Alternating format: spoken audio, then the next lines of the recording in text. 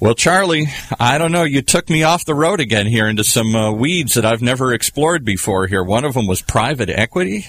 Well, Paul, no question about it, has worked extremely well for Mitt Romney, KKR, Blackstone, and some other people.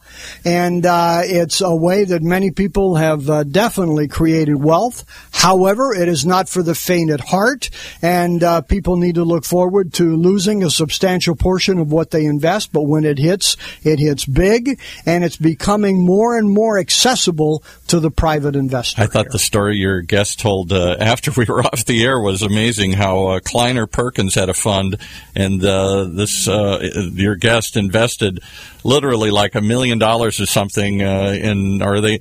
No, I know what it was. He said they invested everything they bought in the fund went broke except one. They only hit on one, and that one was Google. Right.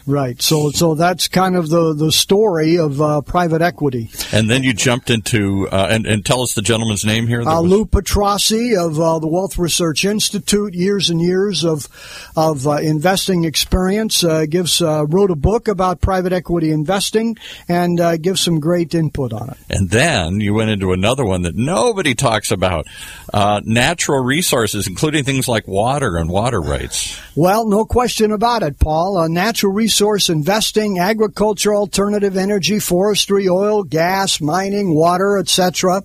These are all investments that really are becoming more and more popular, led by Yale University and other large institutions who have a greater and greater portion of their portfolios that are invested in natural resource investing. Well, I can't wait to hear what you dig up next here.